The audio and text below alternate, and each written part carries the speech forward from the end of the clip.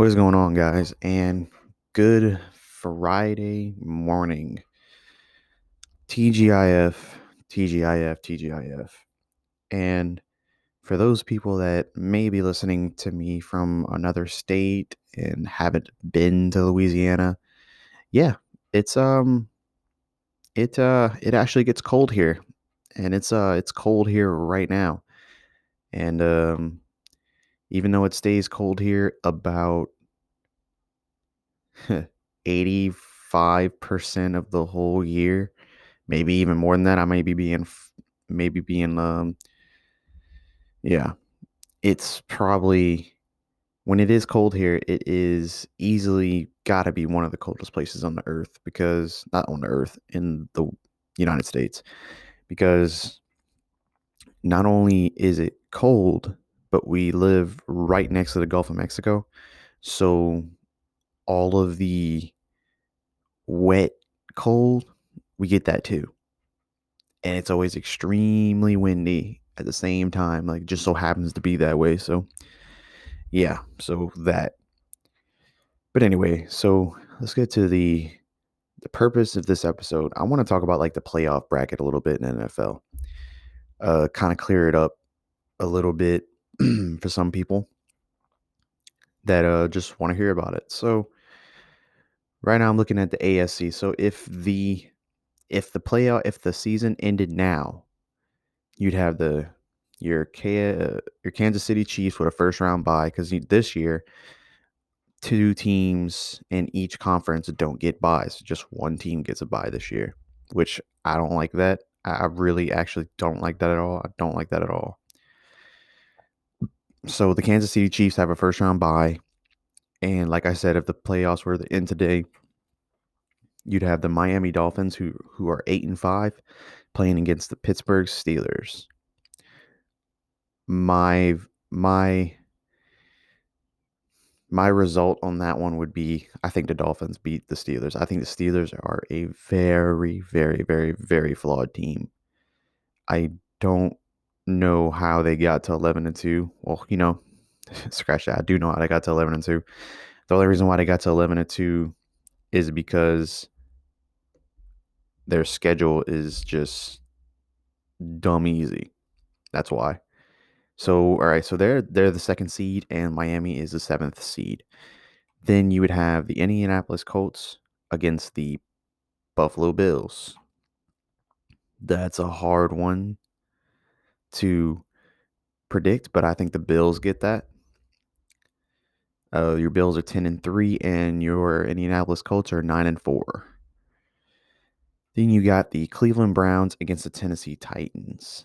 That we had, of course, we had that show out just a few weeks ago, and the Browns beat the dog shit out of them. And besides maybe the score not being as high because it's playoff football, I think the Browns get that again. They're just rolling right now. They just look really, really, really good.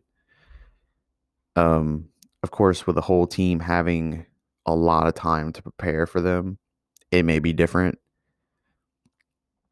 Who knows if they can stop Derrick Henry? Because at the end of the day, that's how you beat the Tennessee Titans. But who can stop Derrick Henry? Answer is no one. So that it, even though that doesn't quite look like a close game, that might end up being a close game. Um, Tennessee has the fourth seed, so I think that means that they would have home field advantage, so they wouldn't have to deal with all that cold like they would have if they were in Cleveland. So that game may not be as run heavy as it might have been. So at least not for Cleveland. So that is the playoff picture for the AFC if it were to end now. Now the NFC. You got your Green Bay Packers with the first round bye at 10-3. Now going on to the second game, you have the Saints, my Saints, going against the Arizona Cardinals at 7-6. And please, please, please, please let that be our matchup because the Saints will beat the dog shit out of the Arizona Cardinals. I'm sorry. They're seventh seed. Okay, so this is cool. So Okay, so it's kind of like so it's kind of like basketball now. The best team gets the worst team, and then so on as you go down. All right, that's pretty cool. So yeah, that's not even going to be a game. I'm sorry, the Saints are going to destroy the Cardinals. There's no way we're losing that game. Watch us lose that game. Anyway, so we got the 9-4 Rams, who are the third seed, playing against the 8-5 Tampa Bay Buccaneers. That is going to be a way like that's going to be a good game. I think they played that game in the season, and who won that game? Who won that game? I want to say the Bucks won that game, but that's going to be a really, really, really good game. That's going to be a great game for a plethora of reasons. Then when you go down to right below that, you got the fourth seed against the fifth seed. The fourth seed being the Washington football team. I almost said the Redskins. They're 6-7. I think they're going to end up winning the East, the NFC East, because they're just their defense. Well, more specifically, their defensive line seems to be just elite as hell, and I just don't think any of the other teams can clutch it up and pull it through. I think the Washington's going to end up getting that spot. And on the opposite side of them, you have your Seattle Seahawks at 9-4. Okay, so a casual fan of the NFL might look at this game and be like, "Oh, dude, fucking Seattle's gonna fucking destroy them. They're 9-4. The Washington 6-7." On the contrary, I am picking Washington to win that game. I just think that they're clicking at the right moments, and sometimes when it comes to play like football, that's all that really matters. If you just if everything's clicking at the right moment, and then the right moment ends up being at the end of the season, whoever's the hottest going into the end of the season, that that has a lot to do with everything. And I think that type of momentum that the Washington Reds I almost did it again. The Washington football scheme is having at this moment, I think they could beat Seattle. Then again, it's a playoff matchup. I wouldn't be surprised if it was flopping, but I think the Washington Reds, I almost did it again. Give me a break. I've been calling them the Redskins my entire life. Anyway, I think that the football team can get them. All right. So I don't know. It doesn't show me here how like far deep down the wild card goes, but you have in the AFC at least you have the 8-5 Baltimore Ravens who are in the wild card. You have the Las Vegas Raiders who I think as of last night were knocked out of the potential. So I think I don't even want to say really because I don't know, but let's just say that the only team in my eyes that can actually get in still is the Baltimore Ravens at 8-5. They would have to, but I think they're going to get the wild card, you know. So I don't think they have to worry about Cleveland going down or whatever. And let's see if we can switch this over to the NFC.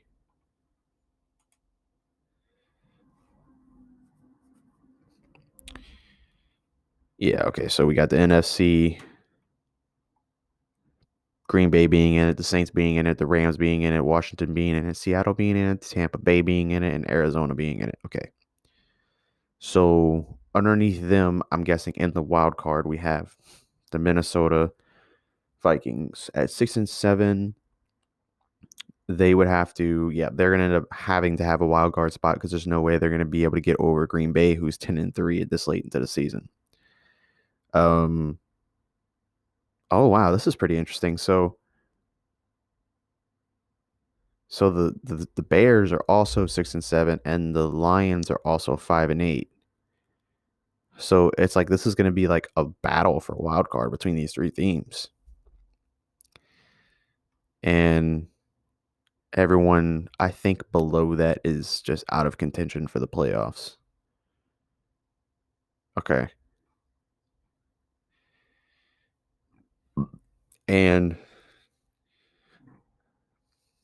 obviously, you have the Saints going against the Kansas City Chiefs in their very next game. Now, as a Saints fan, this is what I'm watching for. I'm watching for the Green Bay and Carolina game. I'm hoping that Green Bay can somehow pull together a victory against the Packers. I don't think that's possible. I still don't understand. The Saints lost against the Eagles, so I guess anything is possible.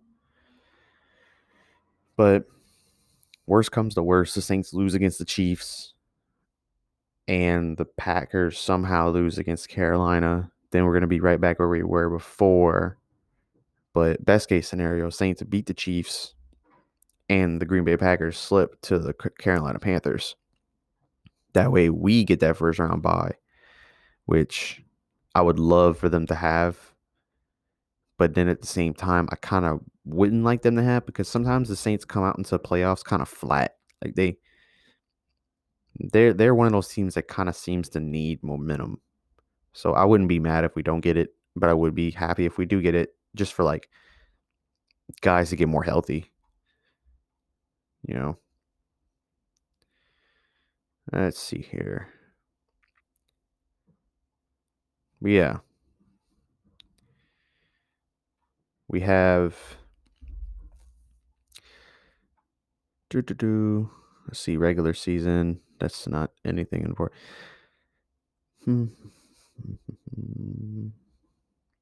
Then underneath that, we have the Rams against the Jets. I mean, come on. They're going to destroy the Jets. They're going to end up being 10-4. That's an easy just prediction there. Oh, check that out. So the Washington Redskins face the Seattle Seahawks this week. Okay, so we can have like a little bit of like possible playoff preview right there. I might end up watching that game. That's going to be a good game. And Tampa Bay is playing against the Falcons. They could lose that game. And I want them to lose that game. I don't want them to make the playoffs. If I'm being honest with you.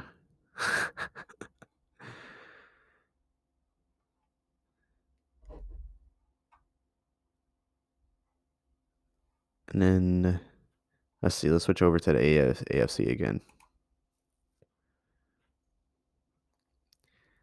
See, we got the Chiefs going against the Saints, Pittsburgh going against the Bengals, Buffalo going against the Broncos, Tennessee going against Detroit. Okay, none of these are potential playoff matchups.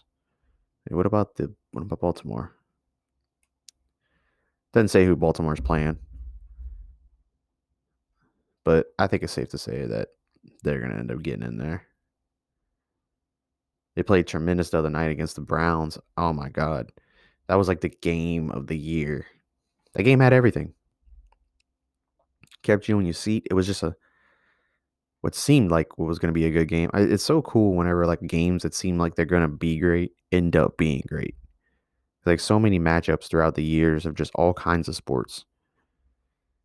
They're there and you're like, "Oh my god, this is going to be such a good event." And then it comes out and it's like the boringest shit you've ever seen. Like Stephen Wonderboy Thompson against Tyron Woodley. Both of those. We were like, this is gonna be fucking awesome. And then it came out and it just was flat both times. Yoel Romero versus Izzy Adesanya. I, I thought that was gonna be fucking great. Sucked both times. Well, not both times, but this is the first time. Speaking of UFC, let's dive in a little bit into that real quick. If my computer lets me. UFC. In the mornings, just like all of us, my computer likes to run really slow. The cold is probably getting to her a little bit too.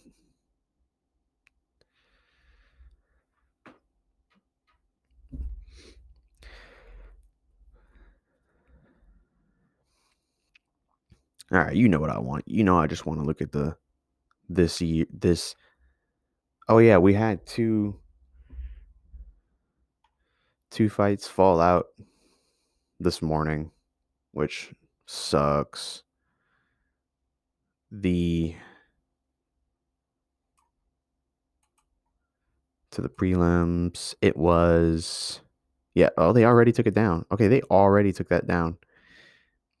It was Diego Lima and that Muhammad guy that got taken down, which kind of sucks. I mean, I'm glad it's not like one of the bigger premier thing fights on the card, but I'm glad it was just like that. Still sucks because I really wanted to see Lima fight again. That guy's a dog, and it's like this whole COVID thing is just.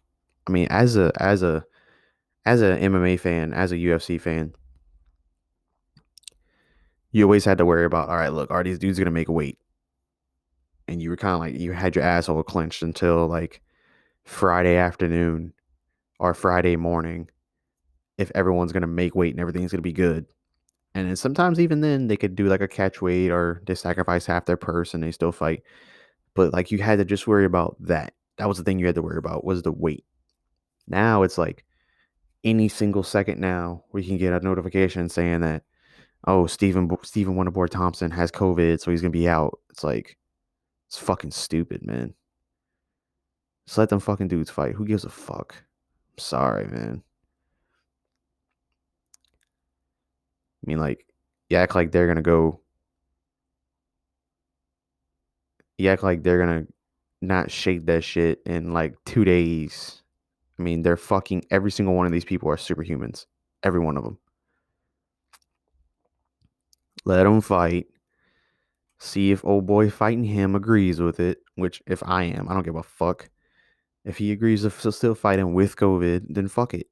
Let them fight, and then after they fight, then let them quarantine. You know, let everybody that's like all the cornermen and shit. Let them all have fucking masks on. Let's see how effective masks really fucking are.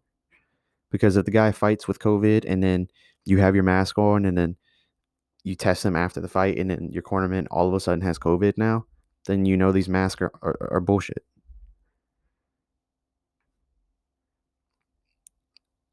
I'm not saying that the masks don't help at all. I'm just saying I may not even be making any sense at all right now. I'm an angry MMA fan. um, yeah, I don't know. My opinion. I think you should just let them fight. Stop ruining all the sport events just because somebody has a cold or a flu or a cough. Like it's bullshit. The guys I really worry about are the Brazilian guys. Those guys tend to somehow get it more than the normal people. Like we got freaking Jose Aldo, Michelle Pereira, and Marlon Moraes. Those are the guys I got my eyes on. I think they're possibilities. Not saying they're gonna get it, but they're like high possibilities. And in the prelims, the highlight of the prelims, which is it seems to be like the main event of the prelims, is Anthony Pettis versus Alex Morano. That is going to be a really good fight, and like their styles are very similar. It's like, but I think Morano is going to beat Pettis, which is sad to say because like flashback 5 years ago, 6 years ago, I'm like, Pettis is going to demolish this guy. Why is he even against them? But but Pettis seems to have fallen off in some ways, but in some other ways he seems to have gotten better. It's like weird. Like he's obvious like his jiu-jitsu is way better than it was 5 years ago. But his like killer instinct, it seems like, is shredding a little bit. His cardio still seems to be there. But I think I got Morano winning that fight. I think he fought like the last 3 or 4 events ago or something like that, and I've seen him fight twice in the last like month or something like that, and he looked great. in both those fights. So I got him winning that fight. Let's hope both those guys make. Wait, why is it doing this? Okay. I guess I could just give like kind of like a little break, like what I predict. I'm just gonna give you my predictions. Stephen Thompson against Jeff Neal. I think Stephen Thompson is going to win that fight. I don't know if that's going to be a close fight because honestly, even though I'm balls deep in MMA, I've never seen Jeff Neal fight. I've never seen him fight. But he's rank 11, so I mean he's got to be worth the fuck. So I should probably watch a few of his fights on like YouTube or something to kind of like refresh my mind on it to see if this is going to be like a landslide Vic. But I'm thinking that Stephen Thompson, like my first thing that pops into my head when I think of this fight is landslide Vic, Stephen Thompson. I could just see him KOing the guy, but I've never seen Jeff Neal fight, so I have to watch that. I'm probably gonna watch that like on my lunch or something like that today. Then Jose Aldo against Marlon Vera. Okay, the enigma that is Jose Aldo. This dude has the tools in his arsenal to just destroy anyone in the 145 and the 135 division. He does. He just does. He's amazing. But he has this thing called a leg kick or a calf kick per se that he just fucking forgets that he has. He'll eat your leg up and then it's obviously affecting you because you're limping, you're switching stances, you're going backward, you're going side to side a little bit more, you know? And he's like, huh, your leg's hurting? All right, I'm just going to stop using that shit. And that's what he does. That's why he loses fights. If he would be consistent with that calf kick, that's probably one of the most dangerous calf kicks in all of the UFC. He wouldn't be ranked 7 in the bantamweight right now. He'd be ranked 2 or 3 or maybe even 1. But that's a Jose Aldo deal. But oh God, I hate saying who's going to win a Jose Aldo fight because I'm such a big Jose Aldo fan and he's let me down a lot of times that he should have fucking demolished a dude, but I